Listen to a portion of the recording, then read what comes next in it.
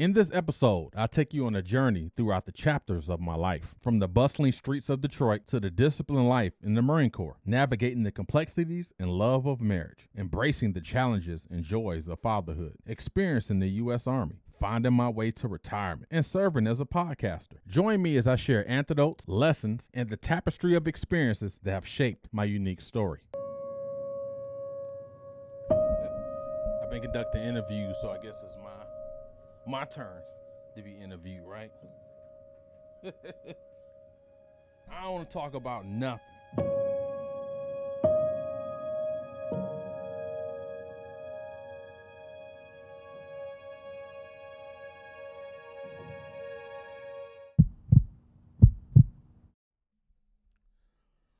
You know, my upbringing in Detroit was it was fun, it was tough, it was exciting, it was exhilarating, it was challenging, it was spiritual, it was mental, it was emotional, it was physical. Any type of words you want to add to it, any type of adjective, anything. Detroit is a city where, you know, you got to be tough to survive. And a lot of us, we didn't survive in Detroit. You know, I was raised in a household. My grandmother was the pillar of our household.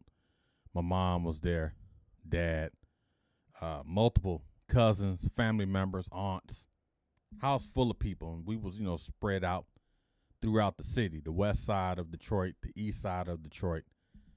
Again, man, it was fun. It was a great time. It was a great time growing up. I was born in 1974.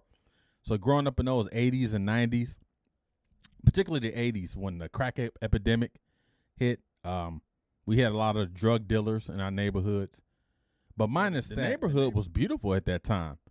All the grass and everything was manicured. It was beautified, area beautification. You know, all the houses in the neighborhood, everyone worked in the auto plants, the big three, GM, Ford, and Chrysler. And every driveway in those houses in the neighborhood was filled with a GM, Ford, Chrysler, Cadillac, all those brands, because everyone worked there. And if you don't work at the auto plants, you usually worked at a steel factory or some type of manufacturing, labor related. And a lot of the women, they stayed home. It was some women that worked in the auto plants. My next door neighbor, his father and his mother, rest in peace, they worked at the auto plants. My father worked at the auto plants, retired from there. In my family, we had a lot of workers in our family. But my grandmother was the pillar of that household. She was the one that set the tone, set the foundation, set the conditions, if you will. She was tough, man. She was a tough lady, but she was very loving. And when I mean loving, she was loving more in words than actions. She wasn't a hugger. I don't remember my grandmother hugging a lot. And she just tell you like it is. Hey, go peel some potatoes and don't peel make sure you peel the skin and not the potato. You know, she was one of those types. And I miss her, man. She passed away in 1995, and I definitely missed her. My grandmother was a key component in my decision to end up enlisting into the Marine Corps. She was tough.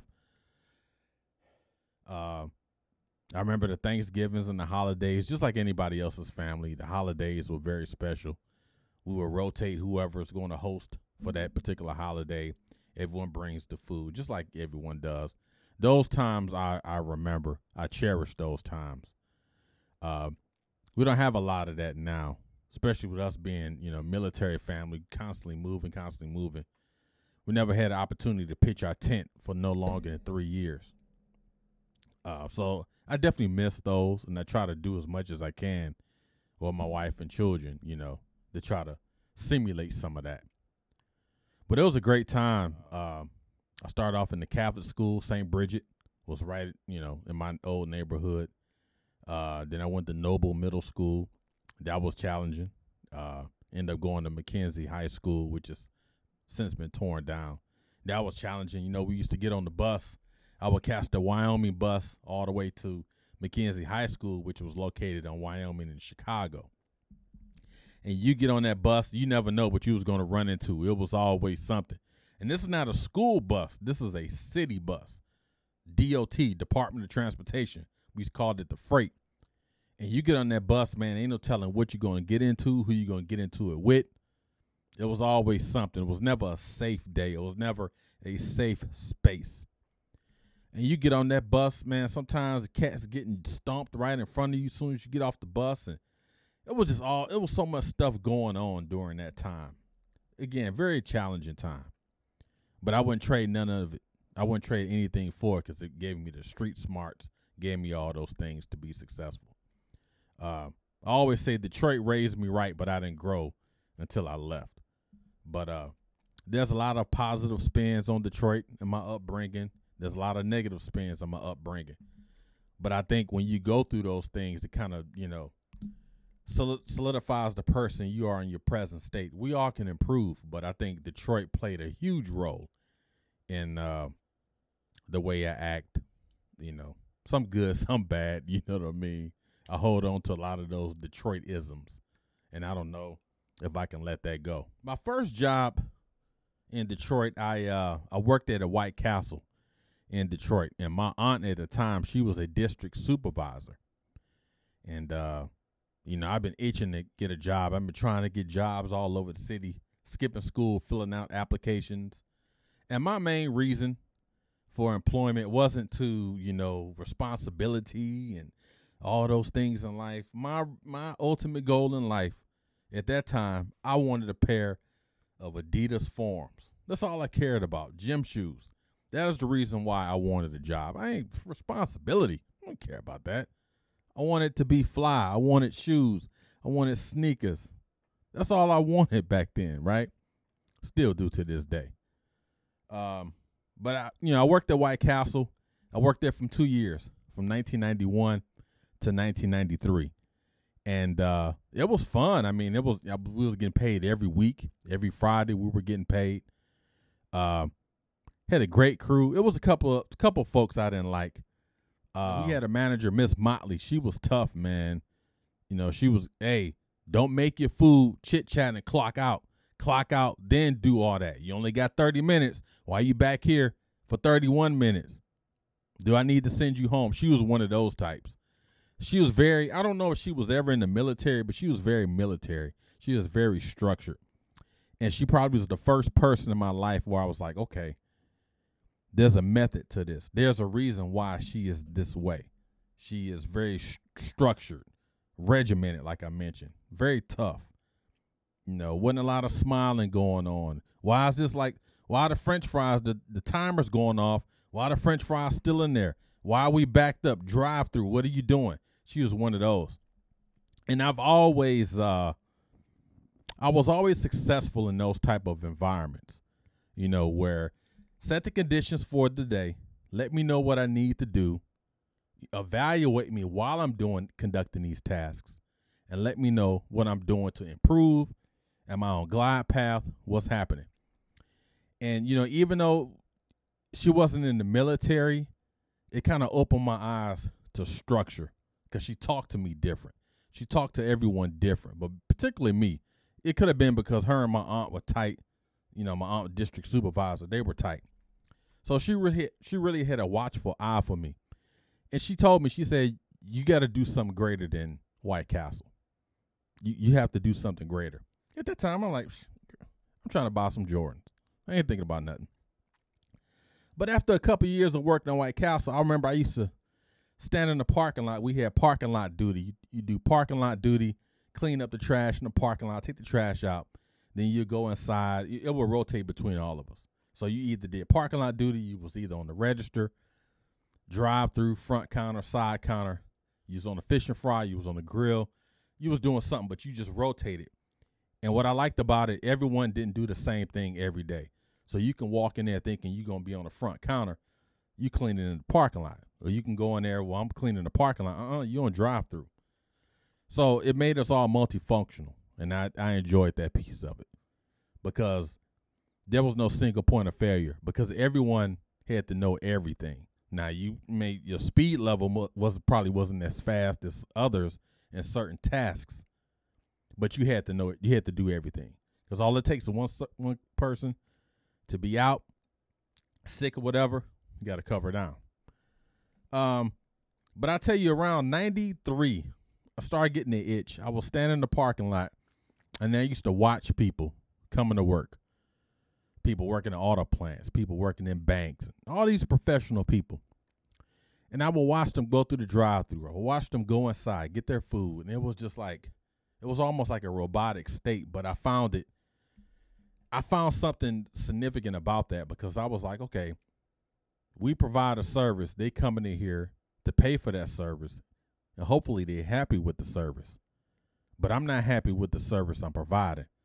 I don't like working here. Yeah, I was making decent money. I was making, $3 an hour? I think $3.25. This is, back in the 90s.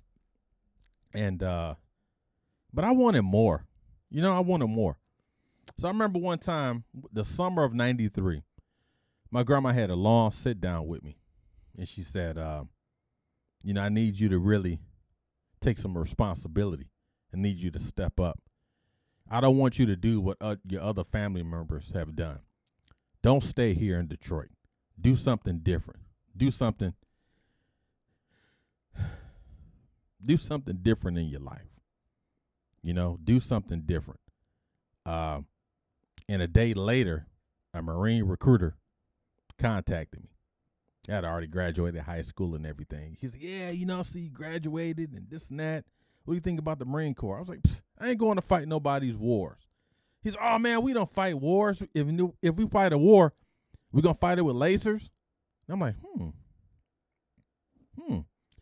He come to the house. I go to the recruiting station. And, oh, man, you look like a Marine. You should be a Marine. You look like a Marine. And so I remember I didn't have a lot of support in my family that I can remember as it relates to enlisting in the Marine Corps when I decided to enlist. My mother didn't believe I was leaving. My father didn't believe me. The only person I remember being supportive was my grandmother. My grandmother's like, you're going to do well. I can't wait to see you when you graduate. Now, I hadn't even signed my contract yet, but she was like, you're going to do well. And she was my biggest supporter. That's why, I wish she was still here to see my family and how everything turned out, She was my biggest supporter, my biggest ally, my most trusted confidant. I love that woman, man. Really do. November 1993, I'll never forget. I was at the MEPS signing my contract. Signed my contract at the MEPS in Troy, Michigan. And I was like, man, I'm going to the Marine Corps. I remember it like it was yesterday. I finally enlisted in the Marine Corps, raised my right hand. It was a cold day. It was a typical Michigan winter. And I remember coming home and telling my grandmother, I don't think she was living with us at the time. I think she had moved. Grandma, I'm going to the Marine Corps. I enlisted. I leave in January 1994. I'm leaving, Grandma. She was sad, but she was happy. She said, thank you. She said, God bless. You answer my prayers because I want you to leave. You're going to do well. You're going to do well. And I remember telling everybody at White Castle, man, I'm going to the Marine Corps. I leave in January. Man, you ain't going, man. My cousin went to the Navy, man. He flunked out. You ain't going to make it to the Marine Corps. You're going to be here at White Castle. And there was this one guy named Thomas. I can't remember his name. He was such a prick. He always called me brother. I ain't your freaking brother. You know what I mean? Hey, brother. Hey, brother. Hey, brother. Brother, you ain't going to make it. You ain't going to make it in the Marine Corps, man. You can't make it. And January 1994, I left. And my mother didn't believe it. My father didn't believe it. And when my recruiter walked up to that door, staff sergeant, can't remember his name, he was like, it's time to go. That's when everybody's, oh, you leaving? You leaving? My grandma was the only one that was like, you're going to do well. My number one support was my grandmother. Next thing you know, I'm going to the Marine Corps.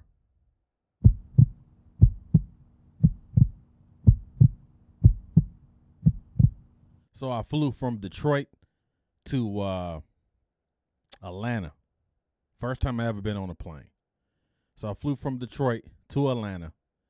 And from Atlanta, in the basement of the airport, they had like a Marine Corps liaison where everyone that was east of the Mississippi River, they go to Parris Island, South Carolina for boot camp. And if you're west of it, you go to MCRD San Diego, California. So being in Detroit, went to Parris Island. So we in the basement of the airport in Atlanta, Hatfield. Liaison there, they giving us food and all that, talking to us. And there was a female that I knew that I went to high school with. At that time, she was a corporal. And I seen her, we made eye contact, but, she still had to play, a Marine. And, I didn't know nothing about that professionalism. I was like, yo! She walked over there. She's like, look, man, I know we went to high school and all this together, but there's no yo. I'm a freaking corporal in the Marine Corps. I advise you to get your S together. This ain't Detroit no more. You about to enter the real deal. And I'm like, man, you were just cool 2 years ago. What happened? And she was like, it's going to be tough, man. It's going to be challenging. She said, but you got to make it happen. Make it happen. Never forget that. That's the first time I heard someone say, make it happen. At this time, we getting ready to line up and leave from Atlanta to Parris Island, South Carolina. And it was like a 3-hour trip, I think it was, something like that. And I remember her and a corporal and some other folks was like, hey, you guys better get some sleep. You better get some sleep because you're going to be up. So, we bus full of, we're like, man, whatever, man. I ain't going to sleep. I get on that bus. It's a 3-hour trip to Parris Island, South Carolina. We talking, man, what's the Marine Corps going to be like? What are you going to do with your first paycheck? And, doing all these things, right? And I'm on the bus, right? Remember, 3 hours of sleep. I'm on the bus, and I'm thinking. So finally I go to sleep. I just happened to wake up. I'm thinking, okay, I still got some time left. It felt like I was asleep for like 4 hours. I wouldn't sleep that long. Open up that window, and the first thing I saw, welcome to Parris Island, South Carolina, Marine Corps. And I will tell you, I nearly had a heart attack. I froze because I realized, dude, you ain't in Detroit no more, Cupcake. I'm on that bus, and we all, it's just eerily quiet on this bus. No one's saying nothing. When we started this trip, it was a lot of, it was silent. The bus stopped by those yellow footprints, the infamous yellow footprints. The drill instructor walk out. We watch him. He walk out. There's like 9,000 drill instructors just waiting, like piranhas, and we're fresh meat. He walk on the bus. Now, he get a bus driver some dap. So I'm like, man, this is going to be great. This dude is mad cool. We're going to be good. Once he got done talking to the bus driver gets off the bus, and he kind of just smirks. So I'm like, something ain't right. The drill instructor took a deep breath and said, at this time, welcome to Parris Island, South Carolina, Marine Corps Depot. Exit my bus now. When he said the word now, it was so much freaking power. You talk about power in the word. When he said now, he said what he said. He paused. Now, man, we running off the bus. We trying to jump through the window, we going crazy. We don't know what to freaking do. We get off that bus, and it was just chaos. Controlled chaos. Man, getting uniforms thrown at us, haircuts, all those administrative tasks, all those things. It was 13 weeks of mental, physical, spiritual, emotional torture. 13 weeks Marine Corps boot camp. I can't even put into words what that experience was like unless you go through it. It was tough, man. It was tough. Gosh, dog, it was freaking tough. It was freaking tough. And we used to get letters. We used to write letters. Tell you how long time ago this was. We would write letters and everything to our families, and we get stuff back. And the drill instructors was constantly on us. You end up learning about the Marine Corps, the challenges. You're getting challenged. I remember the one time I almost got recycled, which means you got to repeat a certain section over. Swim qual. I'm not a swim guy from freaking Detroit. All I know is concrete and freeways. And we had to jump in you jump in the water, and you're supposed to swim 25 meters on your back. Once you complete that, you get on the diving board with your gear, and you do all these things, right? I was petrified, still is, petrified of the freaking water. The freaking pool is like 18 feet deep, if I remember right. And I remember writing a letter to my grandmother. I said, Grandma, the drill instructor said, if I don't pass swim qual, I'm going to get recycled. And she would, put a prayer in the letter. That following week, I was supposed to swim qual. So I remember we're all standing on line. This is when all the recruits are standing on line. You got X amount on this line, X amount right in front of here. So y'all facing each other, and the drill instructor just walking through the middle. It was like, we got 2 remaining recruits who can't freaking swim. We got one guy from freaking Detroit, and I get it why you can't swim. And we had another guy named Primo, Jamaican cat. They was like, we understand why Detroit can't swim, but you're from freaking Jamaica.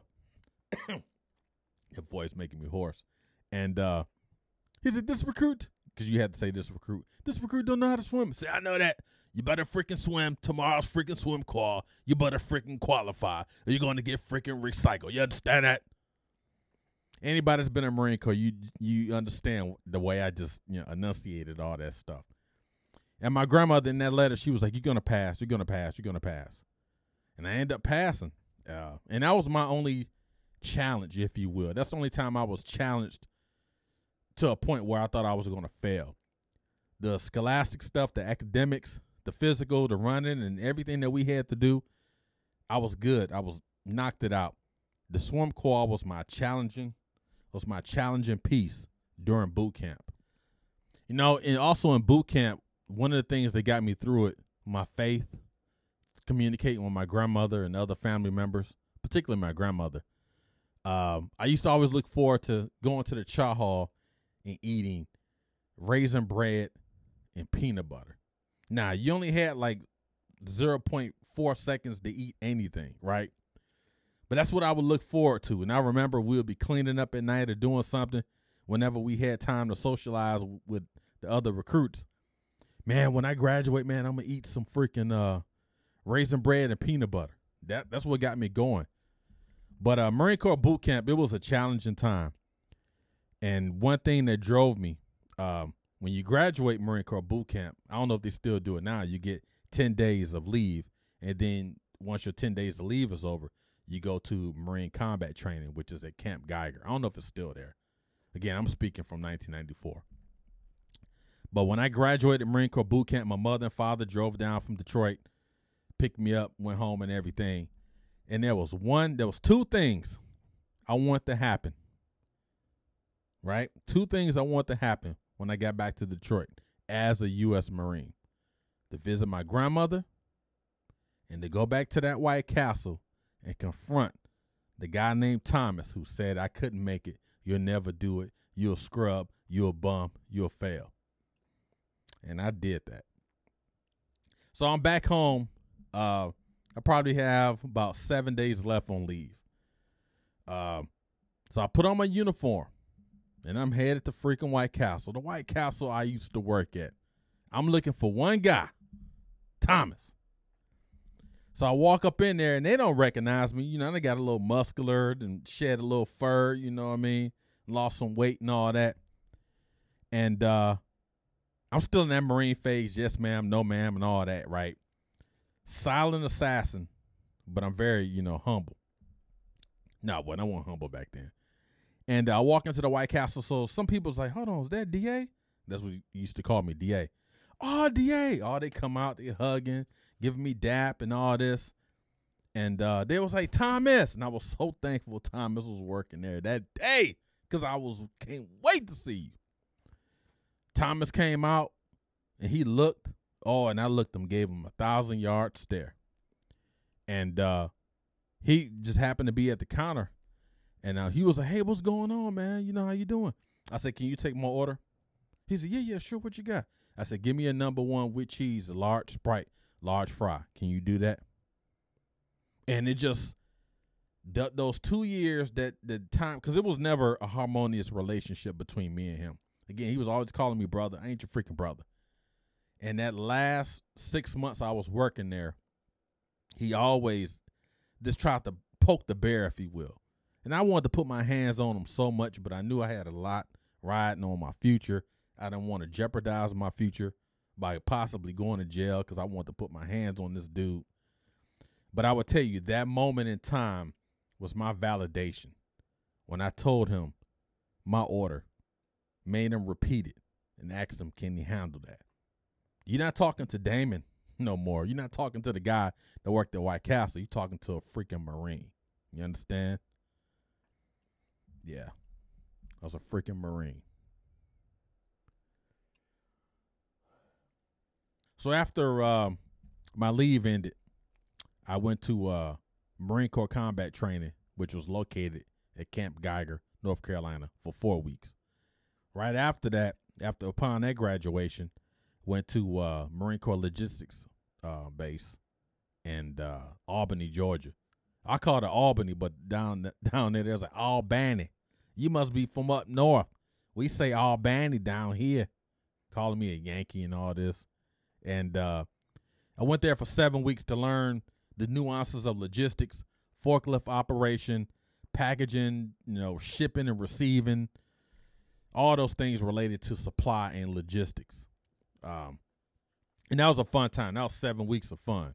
I definitely enjoyed that, being in Albany, being in Georgia.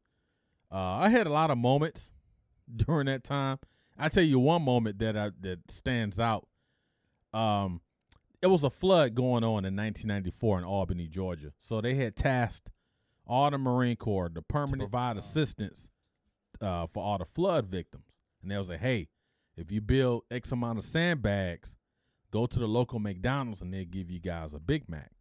So me and my friends, we're like, man, I ain't helping these cats dig no sandbags. It ain't my fault the city is flooded.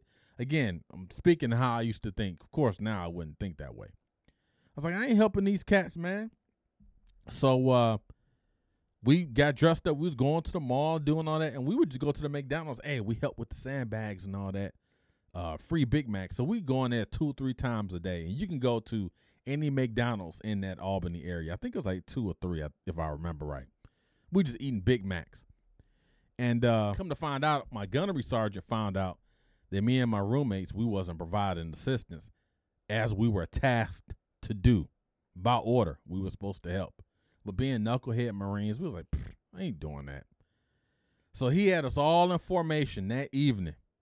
Now, we got fresh gear on. We just came from the mall and doing all this stuff. And he had us doing mountain climbers, push-up positions in this muddy water that was like right in front of his office. I mean, we were muddy. I had some brand new Charles Barkley Nikes on from 1994. Man, because a Marine snitched on us. And that's when I learned about integrity, honor. I knew about this stuff, but this when I saw those words put into application. When all I had to do was provide assistance, as we were tasked to do. Provide assistance, do what's being asked of you, do it with honor, do it with integrity, and leave. But, I tried to cheat the system, and I ended up getting a muddy outfit, mud in my ear and all that. And I remember the gunnery sergeant saw me, and he said, Anderson, he said, you seem like a good dude, man. He said, but if you want to make it in my Marine Corps, You got to change the way you think. Because I was a conceited cat, man. I was from Detroit. I was a Marine. Couldn't nobody tell me nothing back then. I had a mouth on me, And he told me, he said, you got to change the way. If you expect to stay in the military, the Marine Corps, you got to change the way you are. And I took that to heart. So my first duty assignment, when we were in schools company, they gave us a dream sheet. A dream sheet, you pick X amount of duty stations, and the Marine Corps would try to satisfy, whatever you picked. Psst, they ain't doing that. So I wanted to go Camp Lejeune, North Carolina. I wanted to go to Camp Pendleton, California, and I don't know if I picked Okinawa, Japan. I remember Camp Lejeune and Camp Pendleton. I can't remember if I picked Okinawa. So about a couple weeks later, right before we graduated, they brought us our dream sheets. All right, everybody, listen up. When I call you your name, come up and get your, this is where you're going to be stationed at. Anderson. So I get up there, get my sheet. That joker said, Yuma, Arizona. What the freak is a Yuma? Now I've heard of Phoenix. I've heard of freaking Scottsdale and Tempe and Tucson and Phoenix. I ain't never heard of freaking Yuma. The only thing I knew about Yuma, it was an old Western back in the day. Yuma, Arizona, what the freak? What is all this going to be about?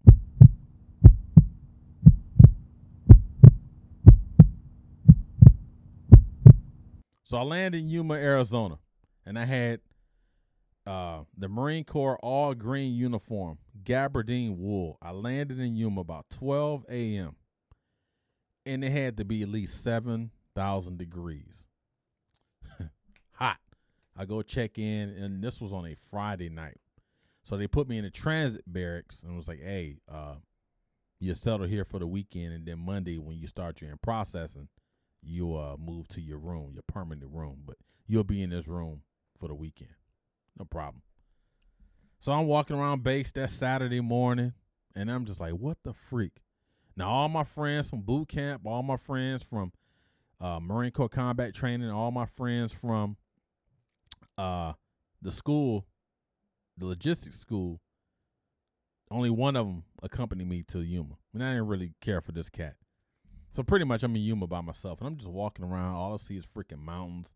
It's freaking hot. It's like a vacuum. I'm like in a microwave. I went to get some Burger King and some Godfather's pizza. Came back to that room, and I freaking cried. Lord, why am I here in freaking Yuma, Arizona? Why, what's in your will? Why am I here? What am I trying to get out of this? And I tell you, those 4 years in Yuma, Arizona, life-changing. So I had a great time. I really, in Yuma, Arizona, I was wild. I bought an 86 Regal in 1994. I was freaking wild. I mean, we was clubbing. I was a young Marine from Detroit with money. You know what I mean? You fill in the blanks. It was a great time. It was a great time. It was a good time. 1997, I met a young lady who was stationed with me. We ended up becoming, we was friends. Then we ended up becoming boyfriend and girlfriend. And next thing you know, we were married. We're moving out the barracks. She's a Marine. I'm a Marine. And my life changed so much. My life changed. I'm a husband now, How do we make this work? We live off base now. We don't live in the barracks. Her bills, my bills have to become our bills. I'm not used to that. She's not used to that. Oh, by the way, we're getting ready to have a baby. So her bills, my bills, our bills, we got a baby. What I want to do. Now, at this time, I was, probably 4 months away from my honorable discharge. And my whole plan, what I was going to do, I was going to get out, be discharged from the Marine Corps, and go back to Detroit and live in my mother's house. And I remember my wife said, girlfriend at the time was like, why don't you just stay here? Let's get married. Just stay here. And best decision I ever made in my life. Best decision ever made in my life. So now I'm discharged from the Marine Corps, unemployed, got a baby on the way, and I'm married. My wife's still in the Marine Corps, so we have some income generating. So I decided, you know what, I need to work. I need to do something. So my first job outside the Marine Corps as a civilian, I worked at a Dole plant in Yuma, Arizona. And now in the military, we used to 1.5-hour lunch breaks, right? So I get there, and we working. So I had two things that played critical roles in my decision to leave that night. So we tracked the trailer would back up. We would take all the crates of asparagus off the truck, unwrap it, unsaran wrap it, shrink wrap it, do all that. Take it off the pallets. Put it on a conveyor belt. I will wash the asparagus, all this asparagus, pallets and pallets full of asparagus. Wash it off. Put it back on those crates. Re-saran wrap it. Put it back on the truck. This happened for like 4 or 5 hours straight. Could not figure out why we're doing this. So I asked the supervisor, hey, don't ask no questions. You just here to work. Put your head down and work. Next thing you know, we go on break. That was strike one because I didn't see the sense in that. Strike one. That was strike one. Strike two. Hey, y'all go on break. Anderson, go on break.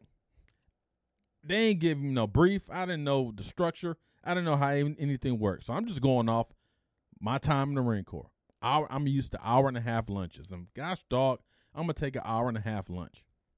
So I get back on the break room after, taking this 1.5-hour lunch. I'm sitting there reading the USA Today, eating a sandwich. I'm back there for like 45, 50 minutes. I hear him, where's Anderson? Where's Anderson? I'm like, what the freak, man? He said, hey, dude, he's a Mexican cat. Hey, dude, what are you doing? He said, gotta get back on the floor. I'm like, no, lunch is 1.5 hours. He said, no. 30 minutes. Now it's like a 10-hour work shift, 30-minute break, and I think 3 10-minute breaks. I'm like, so my break is only 30 minutes? Yeah, get up, let's go. Okay, I'm getting up and going. I packed my lunch up. I folded my paper. I finished my lemonade. I got up. I walked onto the floor to the daggone parking lot to my car, key in ignition, vehicle in reverse. I left. I freaking left. And my wife, so she was off that day, and she was like, what are you doing home so early? Everything good? I said, yeah.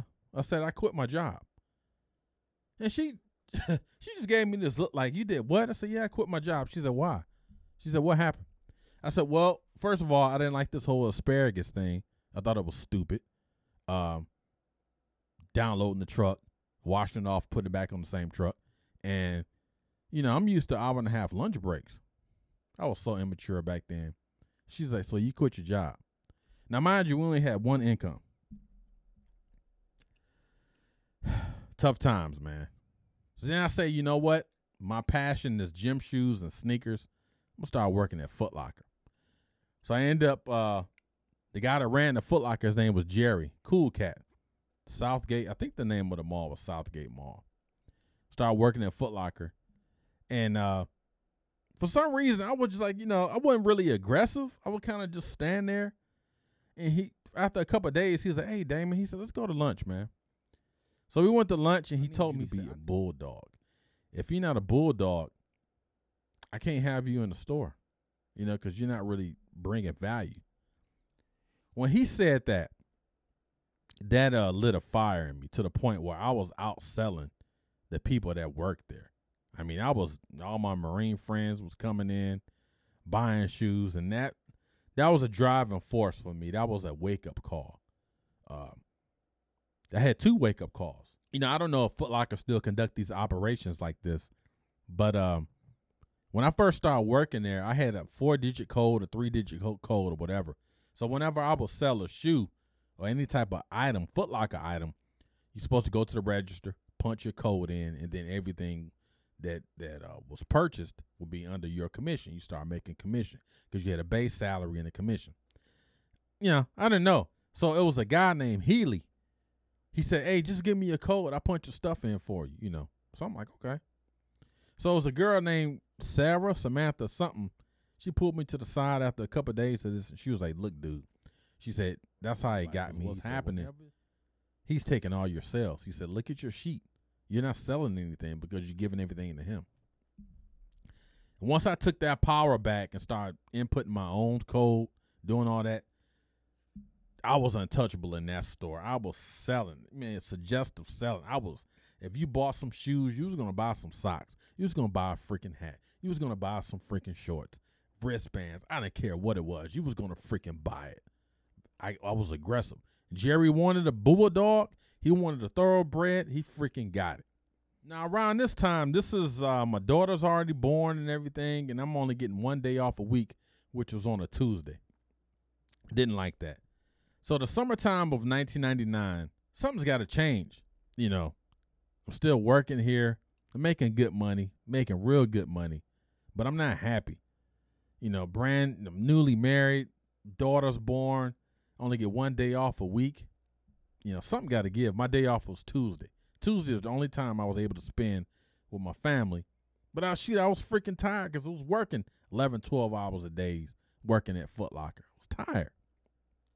Something got to give. Something has to change. Summertime of 1999, I decided I wanted to enlist back into the Marine Corps. That was my goal, to go back to the Marine Corps. I miss being in the military.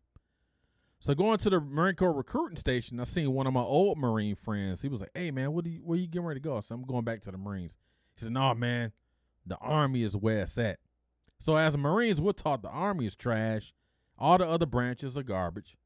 They're subordinate to us. The Marine Corps, we're better than everyone. That's just the way it is. You can call it brainwashing, but that's the way they indoctrinate you. And I was like, "The Army?"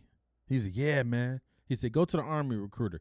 They got more duty stations, this and that and the third." So I go talk to the Army recruiter.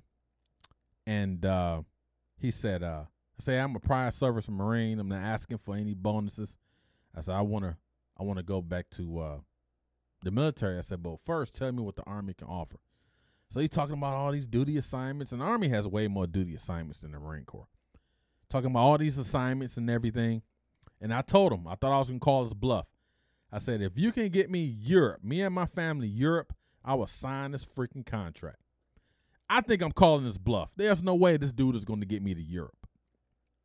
He said, "I contact you in 72 hours. Bet." So I go home, tell my wife the whole situation and everything. She's like, "Okay, let's see what happens." 72 hours later, I get a call. "Come to the station." So I get to the station. The guy was like, "Hey, you wanted Europe?" He said, "I can't pinpoint where exactly in Europe, but you're going to freaking Europe. You'll find out where in Europe you're going to go when you get the freaking to the MEPS." So I had to go through the whole MEPS process, but being a prior service Marine, I didn't have to freaking go to basic training or AIT. Everything just freaking converted over. All I had to do was go to Fort Jackson, South Carolina for 2 weeks to get inoculated, new uniforms, update all my paperwork, administrative stuff. Then I'm off to freaking Europe. Then I found out you're going to freaking Germany. I'm in the freaking U.S. Army, about to go to Germany.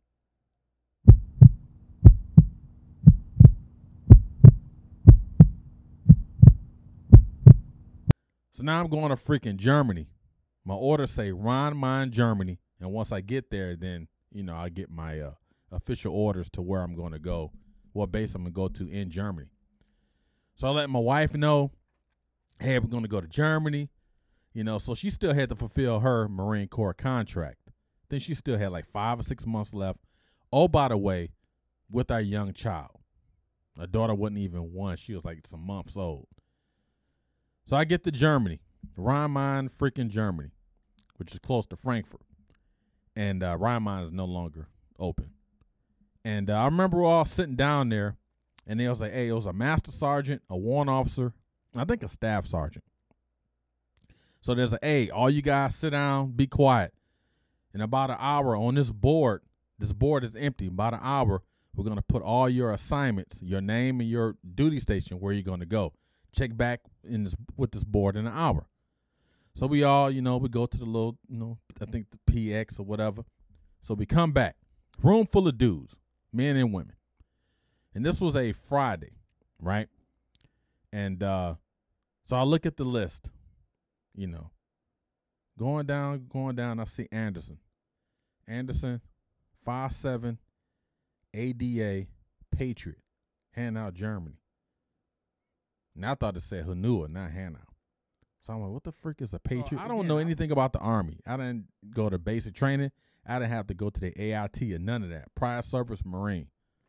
And I'm freaking, in this freaking Army. What the frick is a Patriot? What is a ADA? What is all that? So I'm noticing they're calling people. BK, Schweinfurt. These are the bases in Germany. Schweinfurt, Mannheim, Wiesbaden, Vilseck, Graf, Wurzburg. They're calling K-Town, Kaiserslautern, calling all these places. So I noticed they're not calling my name. Damon Anderson. I was a specialist. Specialist Damon Anderson. I thought this thing said Hanua, Germany. And this story is about to get even better. So I'm like, Hanua. So I notice all these guys are leaving. They're calling the names. Once they call your name, they call the location, you get on that bus associated with that location. So right now, it was about 1,300. 1,600 came around. I noticed I'm the only dude in there. So I go up to the master sergeant, the warrant officer, and the staff sergeant and say, hey, gentlemen, I'm Specialist Anderson, and I'm trying to figure out, my name hasn't been called for the bus. Where's the Hanua bus? So these guys are laughing. They called the master sergeant back. He said, hey, man, say that again. So now I'm getting frustrated. I think they're trying to play me. I said, hey, I'm trying to find out where's the bus going to Hanua. You guys haven't called my name. And they'll say, first of all, Specialist, you need to go to parade rest and all that. And I'm like, I'm a prior service Marine, just talking junk. So already we become enemies already, right? And he said, look here, Specialist, go to freaking parade rest. So I go to parade rest. And he said, your bus left 2 hours ago, and it's not Hanua, it's Hanau. I'm like, no, that freaking thing says Hanua. They said, troop, be quiet, at ease. And I'm like, okay. The name is pronounced Hanau. You missed the freaking bus. So guess what? We're putting you on restriction. You're going to stay in the lodging, in the barracks here. You are not to go to Frankfurt. The only place you can go to is the Chow Hall and the PX. Monday, you'll be going to your assignment. Any questions? I said, no, Master Sergeant. I went to the barracks, and I stayed in this barracks, big old barracks by myself. The only place I can go to was the Chow Hall and the PX because I had a smart freaking mouth, and I missed a freaking bus. But I'm thankful I did that because the unit I was supposed to go to in Hanau was not the unit I wanted to be in once I became familiar with Hanau. Now I'm in freaking 5'7" ADA, Patriot Battalion, Air Defense Artillery, 69th ADA Brigade, Hanau, Germany, 19th Maintenance Company. I'm in the freaking barracks trying to get my wife and my daughter over to Germany. My wife still got to fulfill her contract. So now I got to do all this command sponsorship, do all this freaking paperwork. And we're talking 1999, so this thing is like snail slow. Get the passports, do all those things, right? So I get there in November 4th, 1999. And that was a challenging time. I remember arriving there. My staff sergeant was like, hey, we do SWA rotations, Southwest Asia. They go to that unit that I was in would go to Saudi Arabia like every year or something like that. He said, you going to Saudi Arabia. I can't, your family, I got it. They in the States or whatever. But you going to Saudi Arabia. We'll figure that out when we get back. So they left December of 99. They came back to Germany, rotated back to Germany, April of 2000. So I'm telling my wife, I got to go to Saudi Arabia. She crying, I'm crying. My daughter just crying because she's a baby. And I kept pushing it like, hey, my wife is going to get out the Marine Corps. I want to have my wife and my family settled here before all this goes on. So they say, you know what? Let's leave him here. Let's leave Anderson here and let him get his whole family, situation, figured out and everything, his command sponsorship. And by the time we rotate back from Saudi Arabia, his family will be here. That didn't happen. Paperwork was lost. Paperwork this. Oh, you lost the passport. It was so much stuff going on. And finally, I left my family October 23rd, 1999, to join the Army, and I didn't see them till April of 2000. All this time and space, the first of our many military-directed separations, all that time and space was gone. Family finally arrives, get everything taken care of. They arrive in Germany, pick them up. My daughter has no clue who I am. Now I'm feeling some kind of way. I'm feeling like, man, my daughter, it was a sad time. Me and my wife, our relationship probably wasn't the best due to the separation from her time still being in the Marine Corps, me in the Army. We're both immature, brand new married folks. I mean, you talk about a struggle bus. We had a struggle plane. You know what I mean? But Germany was great. I wish I had done more in Germany. Sadly, I don't remember a lot about Germany. A lot of times my wife and my daughter, they would get on these USO tours and go places. And I would just stay in the house. No, I don't want to go. I wish I could change that time back because if I had to dislike any part of my life, it was that time when I was in Germany because I don't remember a lot of it. It was the infancy stage of our marriage. It was the infancy stage of my daughter, the infancy stage of my time in the Army. I don't have a lot of memories about Germany. I don't. I ended up getting promoted to sergeant in Germany. And I was like, okay. Germany, if I had to take it all back in the way, I kind of, move now, I would do things differently. But that assignment was a very challenging assignment because I was just lost as a human. This is me. I was just lost. It was a challenging time, man. We have a lot of, and I've interviewed other military members and friends. They always talk about certain duty stations you just don't remember. Germany, for me, I don't remember a lot. If I could take you always say you wish you could take that time back. You can't, but there's definitely things that I know now I wish I would have, pivoted other ways. But yeah, Hanau, Germany, 1999 to November 2002. And right after that, we got orders to go to Fort Hood, Texas.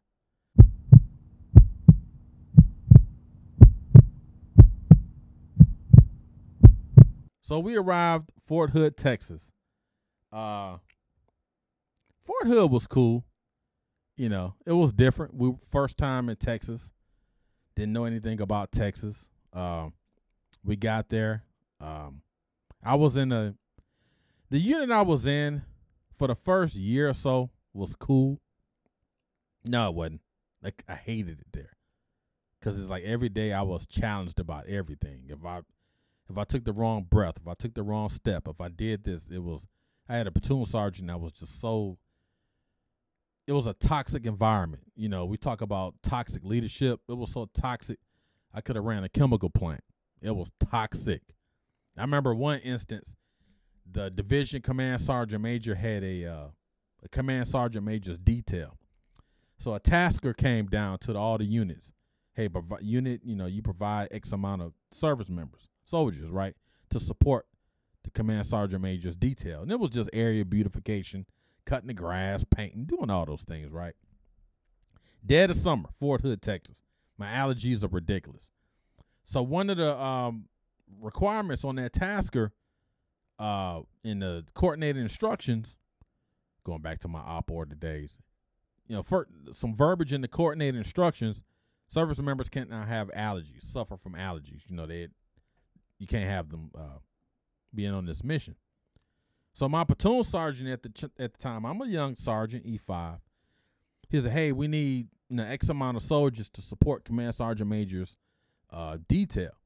He said, "But one of the requirements in the coordinated instructions, you can't have allergies. So anybody that has allergies, you can't go." So I'm like, shoot, I don't need to respond to this. I got allergies, right? My platoon sergeant, who's the daddy of the platoon, you should freaking know this. Sergeant Anderson, why you ain't raise your hand? I say, well, what was his name? Staff Sergeant Samuels. I think he's a Sergeant First Class.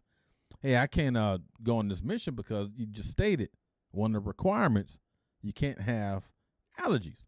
I suffer from allergies. Oh, you just trying to get out this detail.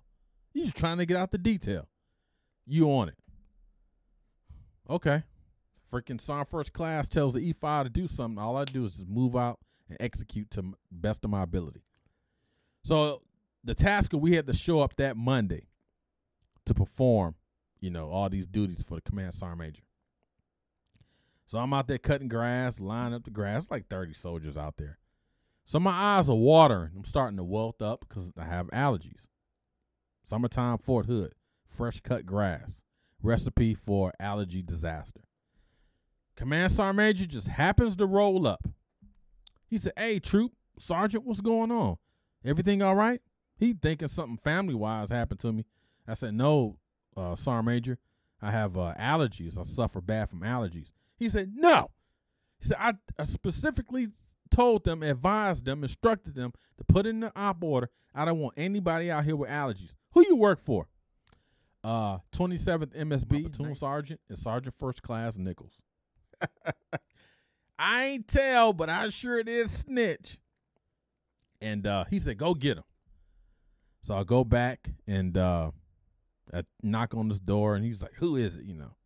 So he had to go meet the command sergeant major, and that ended all that. Fort Hood was fun, man. It was. I had fun there until we got notification that we're getting deployed to Iraq. That was a tough one.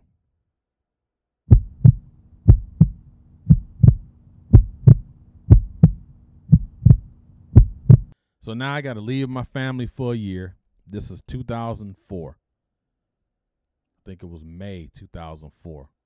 1 year deployment to Iraq. You hear all the war stories. You don't know if you're coming back, if you're going to be unalived. You didn't know what was going to happen. What was going to happen to the family while you were gone? What was going to happen to your Army family while you were there? And there's so many close calls, mortar rounds, and, going on convoys and all this. It was, it was a very challenging time. I had a good experience in Iraq. I was at, our unit was at Camp Taji, Camp Cook, Iraq. It was just a challenging time. And I'll probably leave it at that.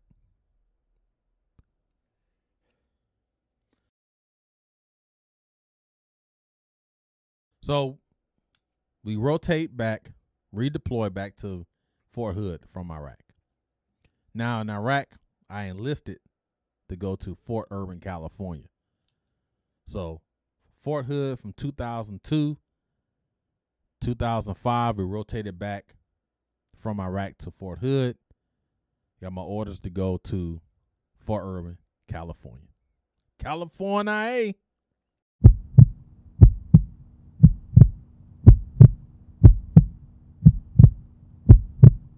Man, we got orders to freaking Fort Irwin, California. That's 2.5 hours from Vegas, 2.5 hours from Los Angeles. Psh, can't wait till we get there. Fort Irwin was the first duty station that I had in the Army where I enjoyed being in the Army. It was a great time. It was, we had fun at Fort Irwin. Man, California was such a magical place. We did a lot of traveling, Vegas, San Diego, Los Angeles. It was a fun time. It was, I have nothing bad to say about Fort Irwin for the fact that it takes you forever to get to civilization because once you make that 30-mile trip on Irwin Road, then you got to go to freaking Barstow, which is garbage. Then you got Victorville, then Ontario, then the other cities. But Fort Irwin was fun. When I arrived there, initially was going to be in the warehouse, and they ended up moving me. They had a position for a battalion safety NCO.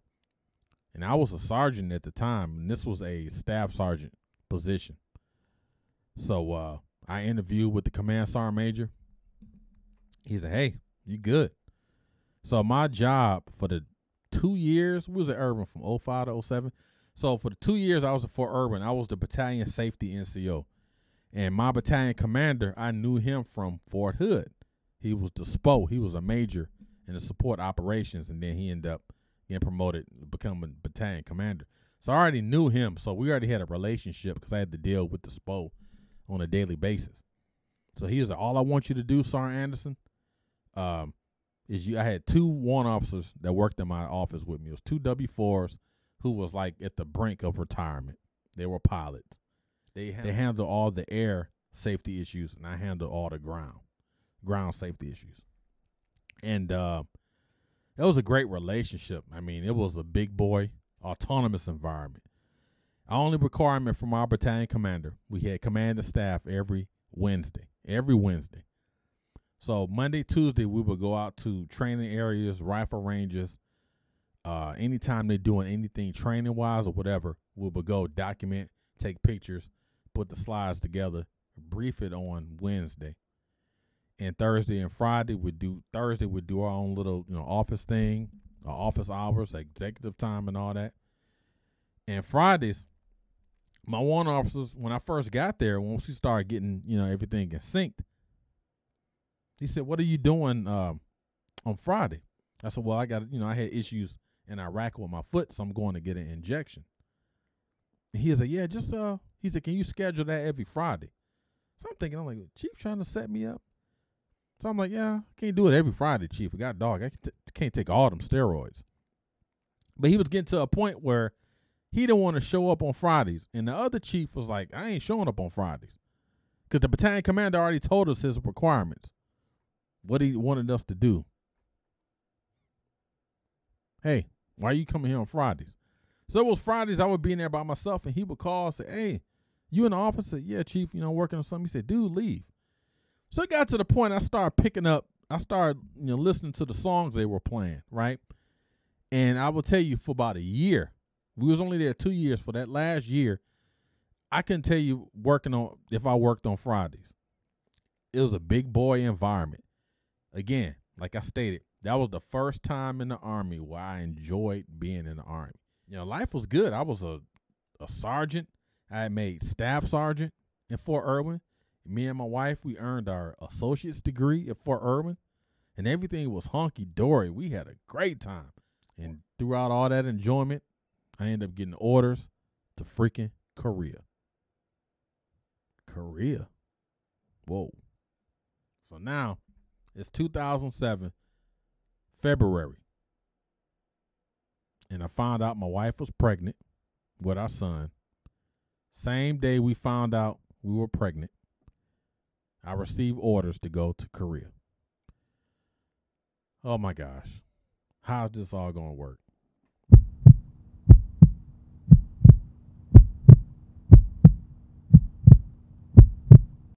And so the way it was set up, you have a HAP, which is I forgot what the acronym is, but basically a HAP in the Army.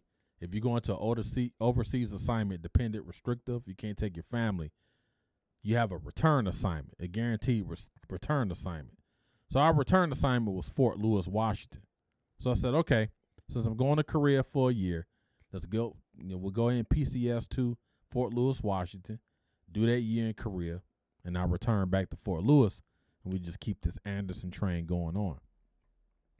And Korea was challenging.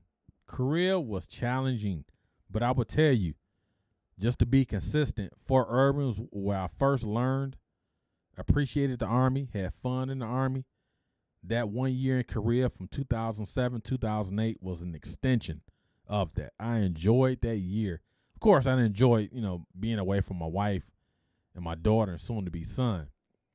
But Korea was great. Korea was fun. Korea was consistent with Fort Irwin. Fort Irwin was the first duty assignment that I enjoyed. And being in the Army, it was fulfilling. And Korea was an extension of that. I found joy in Korea. That assignment was great. However, but when I received those orders on the same day I found out we were pregnant, it was like, wow. We're happy we're getting ready to have another child, but we're sad because then I got to leave. And I ended up getting to Korea July of '07. My son was born in October. So as soon as I got there, Korea, it's one of them environments where it's constant. The up tempo is high up tempo. And the unit I was in, 602nd ASB, they went to the field a lot. And when I got there, a brand new staff sergeant trying to make his mark for this year. Oh, by the way, I need to put in some leave to go home because my son's born. So now that, you trying to get out the field, you trying to do all this. Minus that particular period where people were questioning why did I want to go back home to see the birth of my child when the same people had their families in Korea and their families, had birth and all that. But I was getting questioned. That was the only time in Korea where I didn't enjoy. So I ended up flying back to Fort Lewis, witnessing my son being born. I'm thankful that I was able to watch both of my children being born. Go through everything, get back to Korea. My son was born in October, so I go back to Korea that November. So November of 2007, I didn't rotate back to the States till July 2008. Spent all that time, Korea. It was great. It was a family environment. The co-workers, man, it was that. I worked in the support operations. That time was great. I got along with everybody. I had my own room. I mean, that was a fun. So I had 2 consecutive great assignments. The freaking Fort Irwin and that Korea assignment was great. After that year in Korea was over, I went back to Fort Lewis, Washington, and it was additional fun.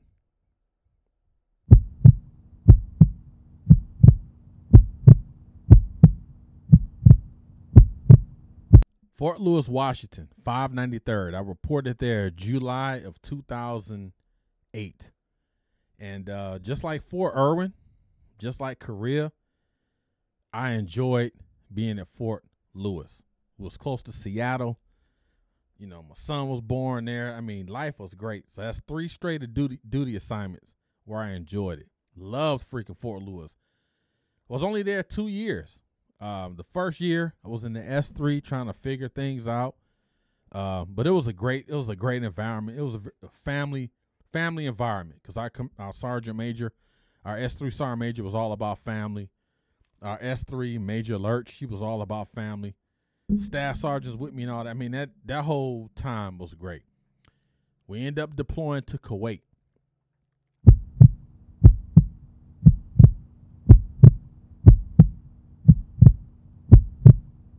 For all the negatives that I went through in Iraq on a deployment, Kuwait was a total 180. Kuwait was fun. I had to worry about some of the things we had to worry about in Iraq. Got to visit, Kuwait City, do a lot of things. We in Kuwait, we're trying to figure out, being a recruiter. People want to be drill sergeants. We're recruiters. And I put in the recruiting packet, and everything was approved. So now they sent me a list. They had, I don't know if they do it now, but they had a map of the United States, and you pick battalions and three stations within a battalion, so on and so forth. So me being a native Detroiter, I had no desire, did not want to go to freaking Detroit, nothing near it. I wanted to go to Chicago. I wanted to go to that recruiting station at Times Square, Philadelphia, Baltimore, Miami, Seattle, L.A. Nothing about Michigan, nothing about Detroit is on this list. So I called a master sergeant at the recruiter. That was the name of it, RTR, Recruit the Recruiter. And she said, yeah, I'm looking at your packet right now. She said, where are you trying to go? I said, Master Sergeant, I would love to go to New York City. I wanted to go to that recruiting station, dead center, Times Square. She said, well, I'm looking at your file. You're from Detroit, Michigan, correct? I said, Roger, Master Sergeant. She said, guess what? That's where you're going. Have a great day.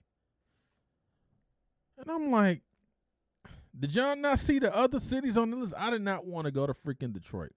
Didn't want to. And right after that, senior leaders course, that summer of 2010, 2 weeks after that, recruiting school. And then I already knew I was going to Detroit, kicking and screaming, trying to change my assignment. December 2010, I guess we'll pack up. We headed to Detroit to be a U.S. Army recruiter for 3 years.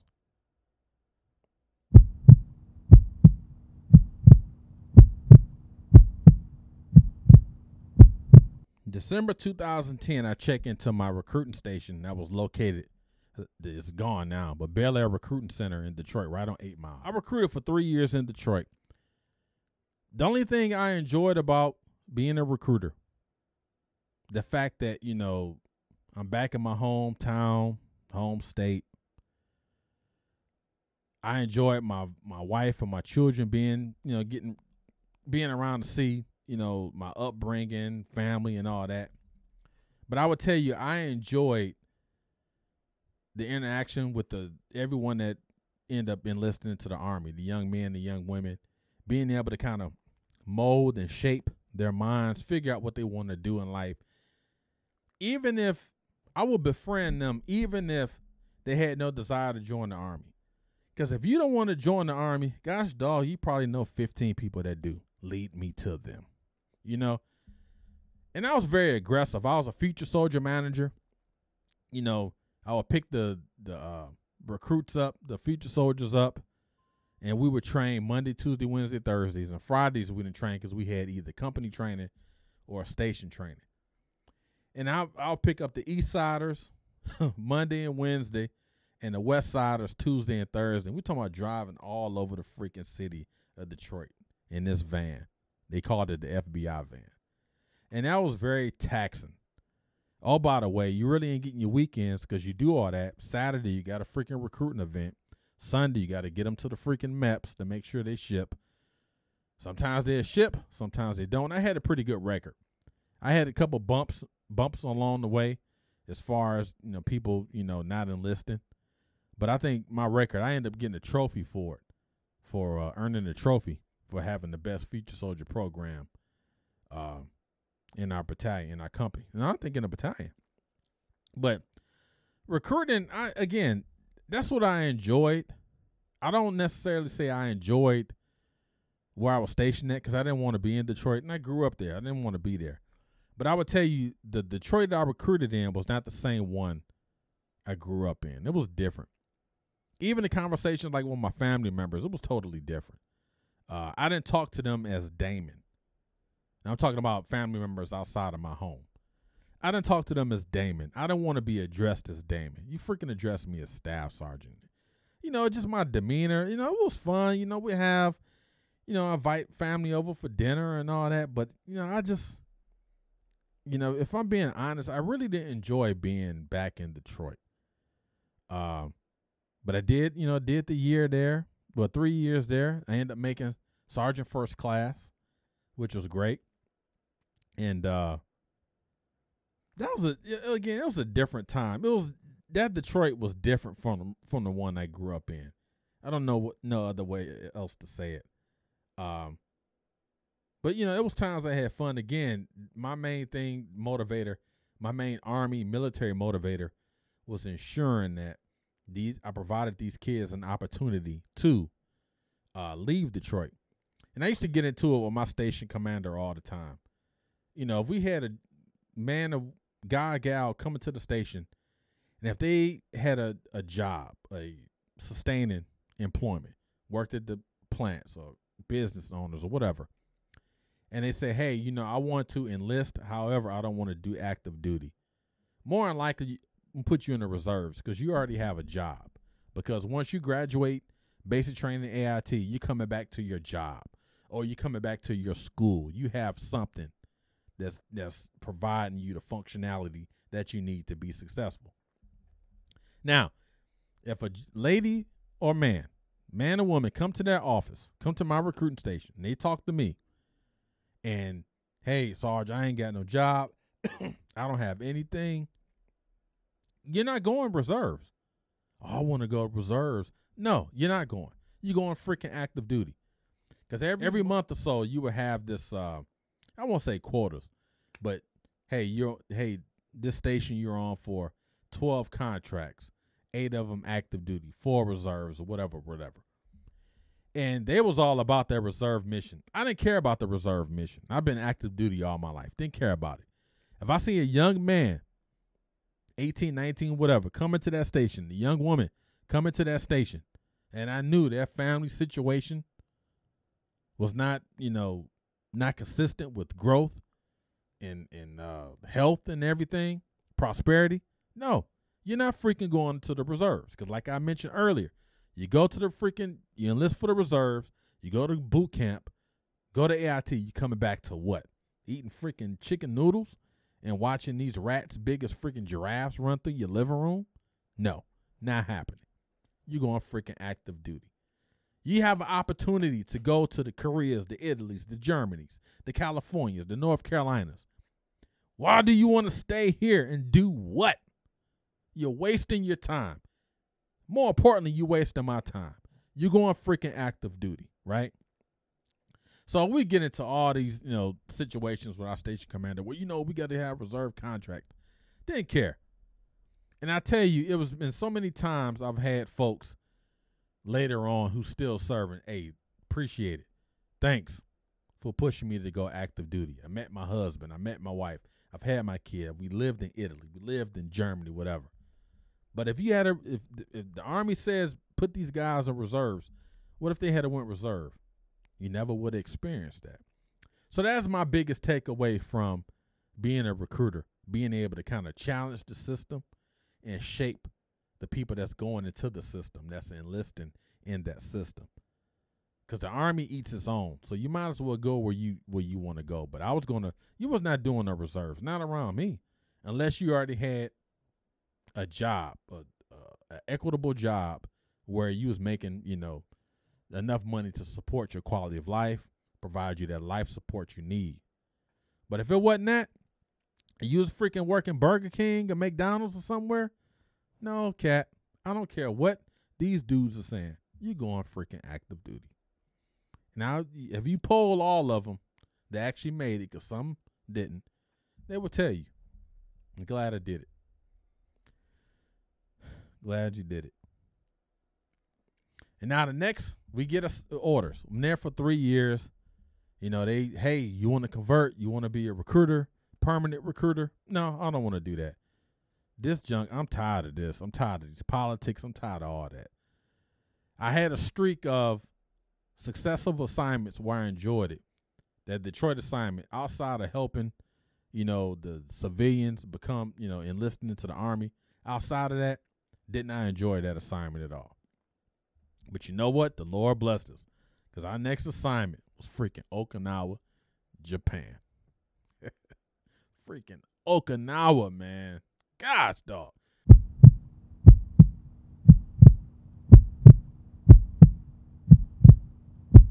Okinawa, Japan. There's nothing about Okinawa I did not like. My family was with me. I'm on the beach. My office is right by the beach, surrounded by the Pacific Ocean, the Philippine Sea, the East China Sea, all these things. I'm 2 hours from mainland. Korea, 2 hours away. Thailand, all those within distance. We were there from 2014 to 2017. My daughter graduated high school in Japan. By far, the best duty assignment I ever had, family-wise. By far. My only thing about Okinawa, Japan, I did not like, and now I look back at it, I went on a lot of these missions, a lot of exercises, because our unit supported the Pacific Pathways missions.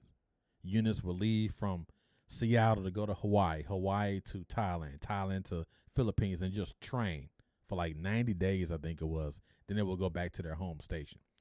So my unit, we were in charge of providing that life support, providing that quality of life, setting up the barracks, making sure the water, all those things you need to support the warfighter while they out there conducting all their missions, their exercises, and their operations. Food, everything, right? All their sustainment operations. And I volunteered for a lot of those missions. We did missions in mainland Japan, Philippines, Thailand, freaking Australia. And I volunteered to go on a lot of those, and because my track record was great, I did everything I could to support the warfighter in a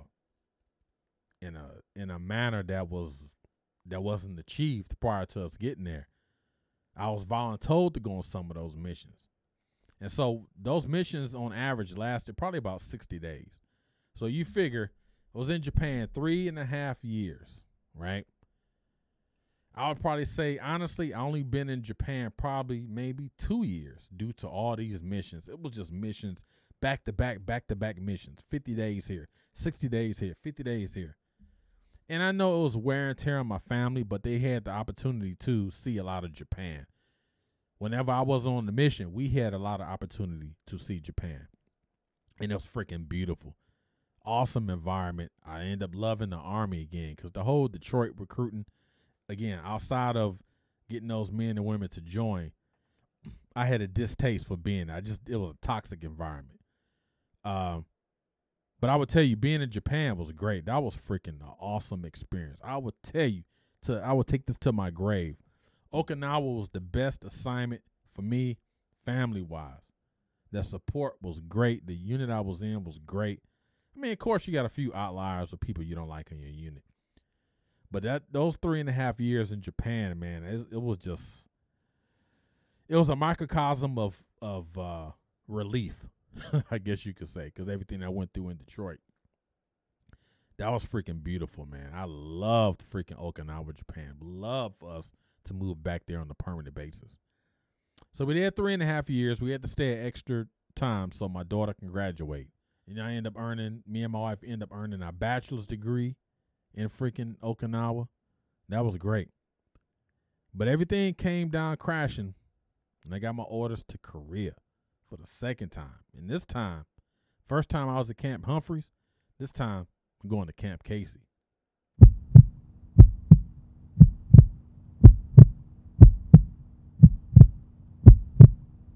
Camp Casey, South Korea. I arrived there July 2017. Now I'm a promotable sergeant first class, just waiting for my name and my sequence number to come up to make master sergeant. And I tell you, that time in Korea, 2017 to 2018, was the best time professionally. That's when I really learned, the Army, if you will. I learned about it in Okinawa, strategic operations and upper echelons, all these things. To me, Korea was the culminating event for everything I experienced in the Army. I got there summer, July 17, and ended up making Master Sergeant November of 2017. And the unit I was in, the brigade I was in the Field Artillery Unit, 210th Field Artillery, 70th BSB. And that unit, we went to the field, on top of the field, because you continue to go. Yeah, boys and girls. This is our field site. Woo! This joker's freaking brick out here. Freaking brick. Look at that. Cold. Freezing. It's like -1 outside right now. And we're freezing. Gotta love it, right? 6 more months of this mess. Freaking freezing. This weather's so cold it make you smack people you like. You know what I'm saying? Not a good look, kid. We'll make it. Field life. Get some. People in Korea know. You go to Korea for that year, you're going to spend half of that time or more in the field. Constantly going to the field. It's freaking cold. Who cares? It's freaking hot out. Who cares? It's raining. Who cares? We're going to the field. Because, again, my duty station was only 11 miles from the DMZ. And remember, when I was in Korea during that time, that's when it was hot. And I ain't talking about the weather. North Korea was shooting off the missiles. We was there during that time to the point where we thought we were going to war. I mean, it was close. But that time, that year in Korea challenged me like I've never been challenged. Like I said, I made Master Sergeant, and For the first time in my military career, I felt invincible. I did.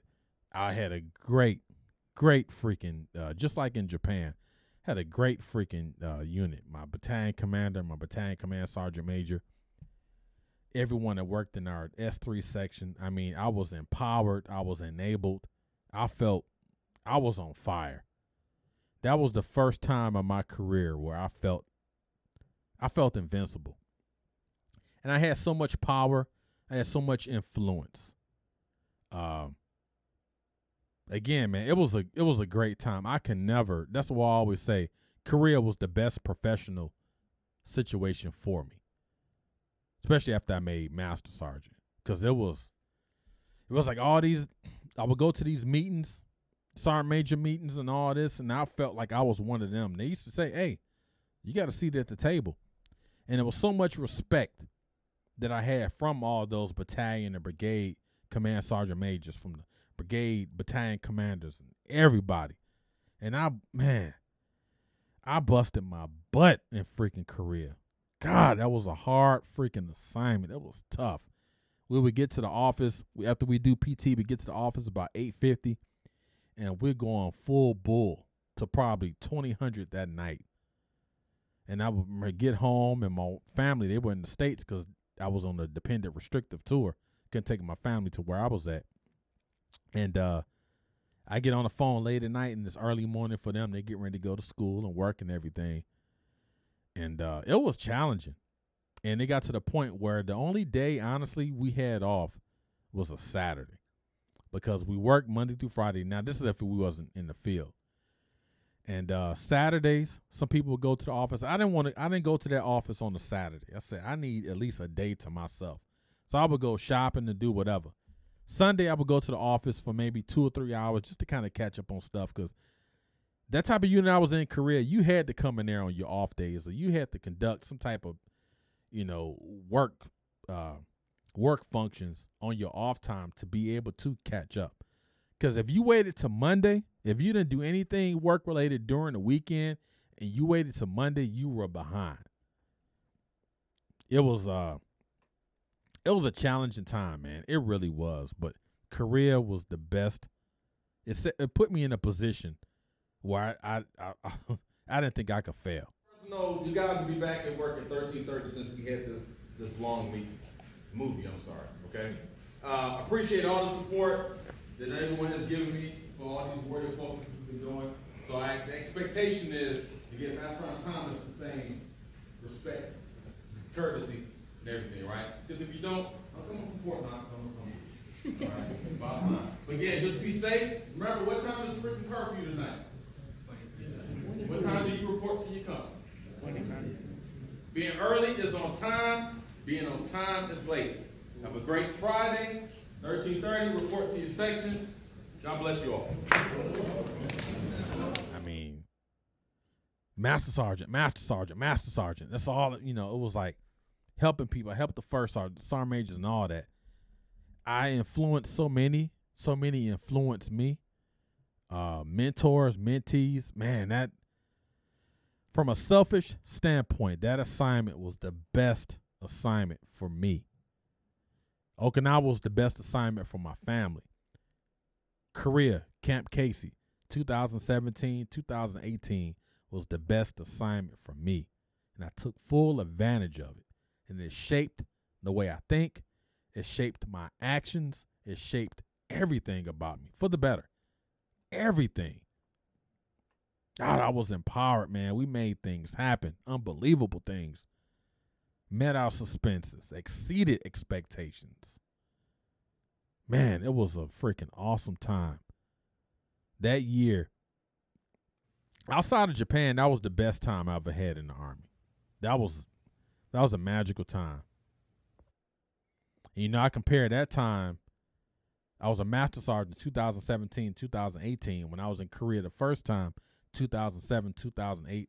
If I took both of those and just, contrasted and compared, you could just tell the maturity in my conversations, the maturity in my actions, the maturity in my growth, my expectations, my discipline was unparalleled in that year in Korea. Man, It was a sight to see. Then I end up getting orders to Fort Knox, Kentucky.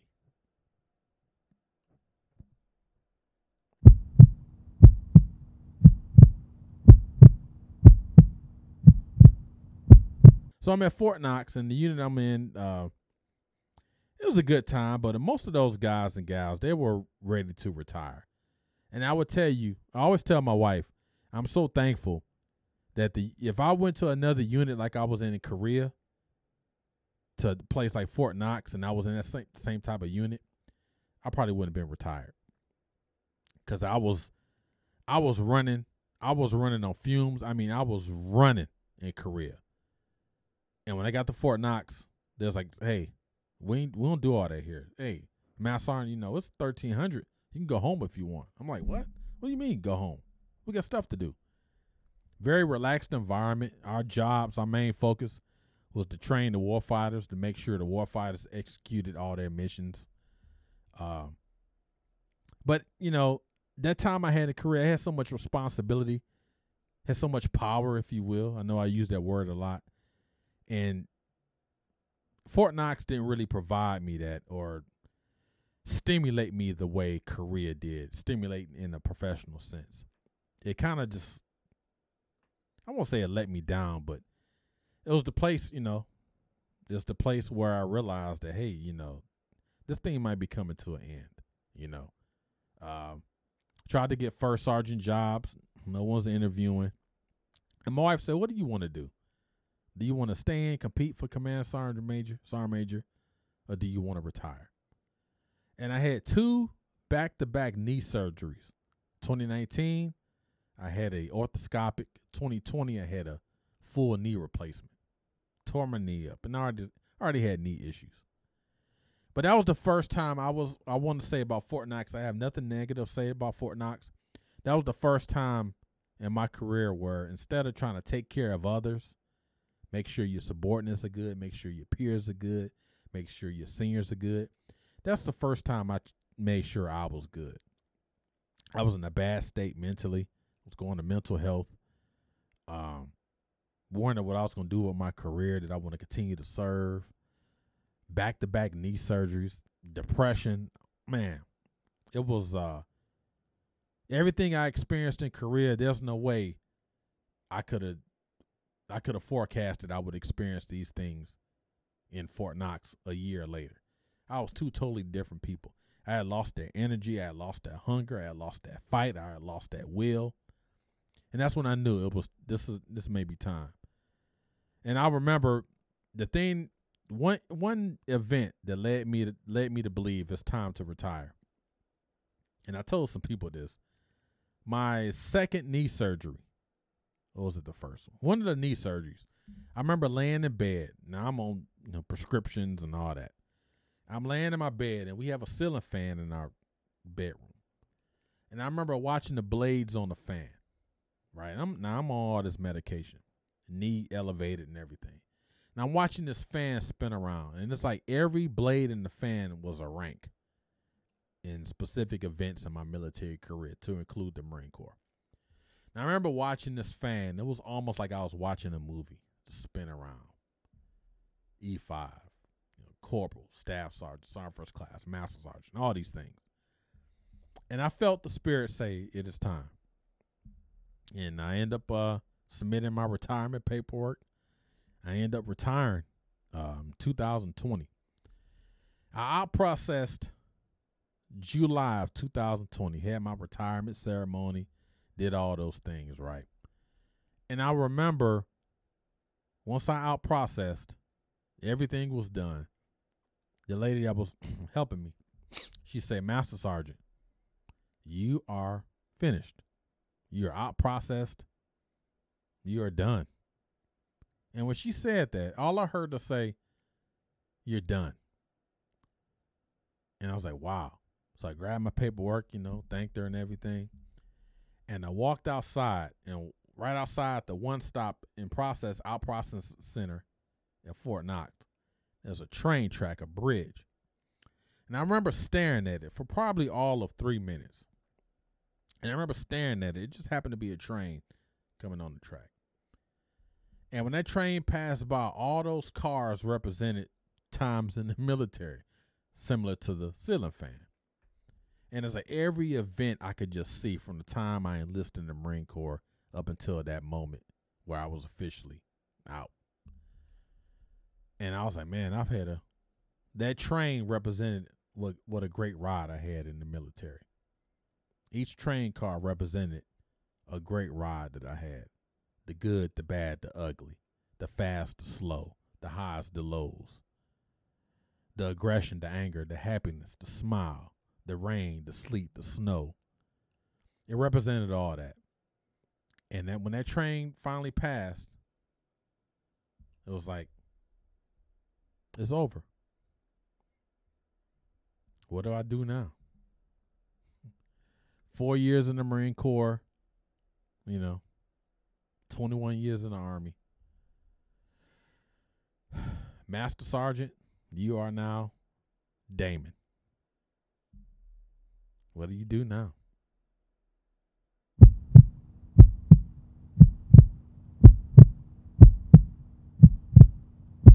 I retired November 20, and I sunk into a deep depression. And I don't think I dug my way out of it until I started my podcast. Because you go from constant calling, constant emails, it's just constant doing something, then all of a sudden it stops.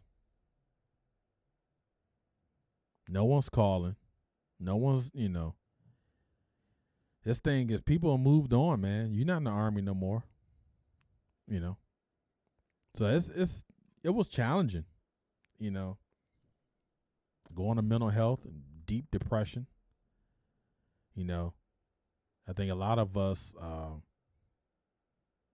that's why a lot of service members, when they retire, the first thing they want to do is seek employment to kind of continue that. I was so burnt out when I retired. I didn't want to work, and I had many job offers. But I wanted to do something where I controlled my own narrative, where I wrote my own narrative. Because so many years, hey, go to PT, the meeting's at this time, do this, do that. And there's always someone controlling the narrative, the commander, the sergeant major, whoever. I want to be able to control my own narrative. I couldn't stand Mondays when I was in the military. And I started doing this podcast. I had a Monday Mental Combat segment that I don't do anymore. And it was talking about how to function on Mondays. And I had all these things. And I was like, I don't want to do nothing on a Monday. And I don't have to, It's some of the things, even now being retired 2 years, some things I still haven't let go about being in the military. And I don't know if I want to, because my identity is wrapped up in that. You're talking about almost 25 years, 26 years of service. It's kind of hard to let that go. Some things I've let go. But I would tell you the beautiful thing that I was told by my wife, my daughter, and my son. And they tell me I'm more fun now. I look relaxed. I'm enjoying life. But the biggest thing, they said, they have fun with me now. I'm more likable. And I think, if I look back in my military career, I probably wasn't the most likable person, especially when I started moving up in ranks. Because, a lot of times I don't think I was a toxic leader. I know I wasn't a toxic leader, but I did things that if I had to look back, I would have kind of changed my rhythm of conversation. I would have changed the temperature, And a lot of times, you come home from a hard day of work, dealing with all this, and you come home and, you just kind of still wired. But I'm in a good place now. I am. Been married over 25 years. My daughter, my son are doing great. And my daughter, my son, my wife, man, they've been my greatest supporters throughout this because they've been through all this with me. Everything that I have is because of them. They've given me energy, drive, focus, motivation. They've given me courage. They've given me fulfillment, laughter, joy, pain. So I'm at the point now I have this podcast. I have my wife and my children. And that's where I'm happy. I'm very happy. Each day I'm happier. We all have our own stresses and all that, but I'm happy. I'm happy.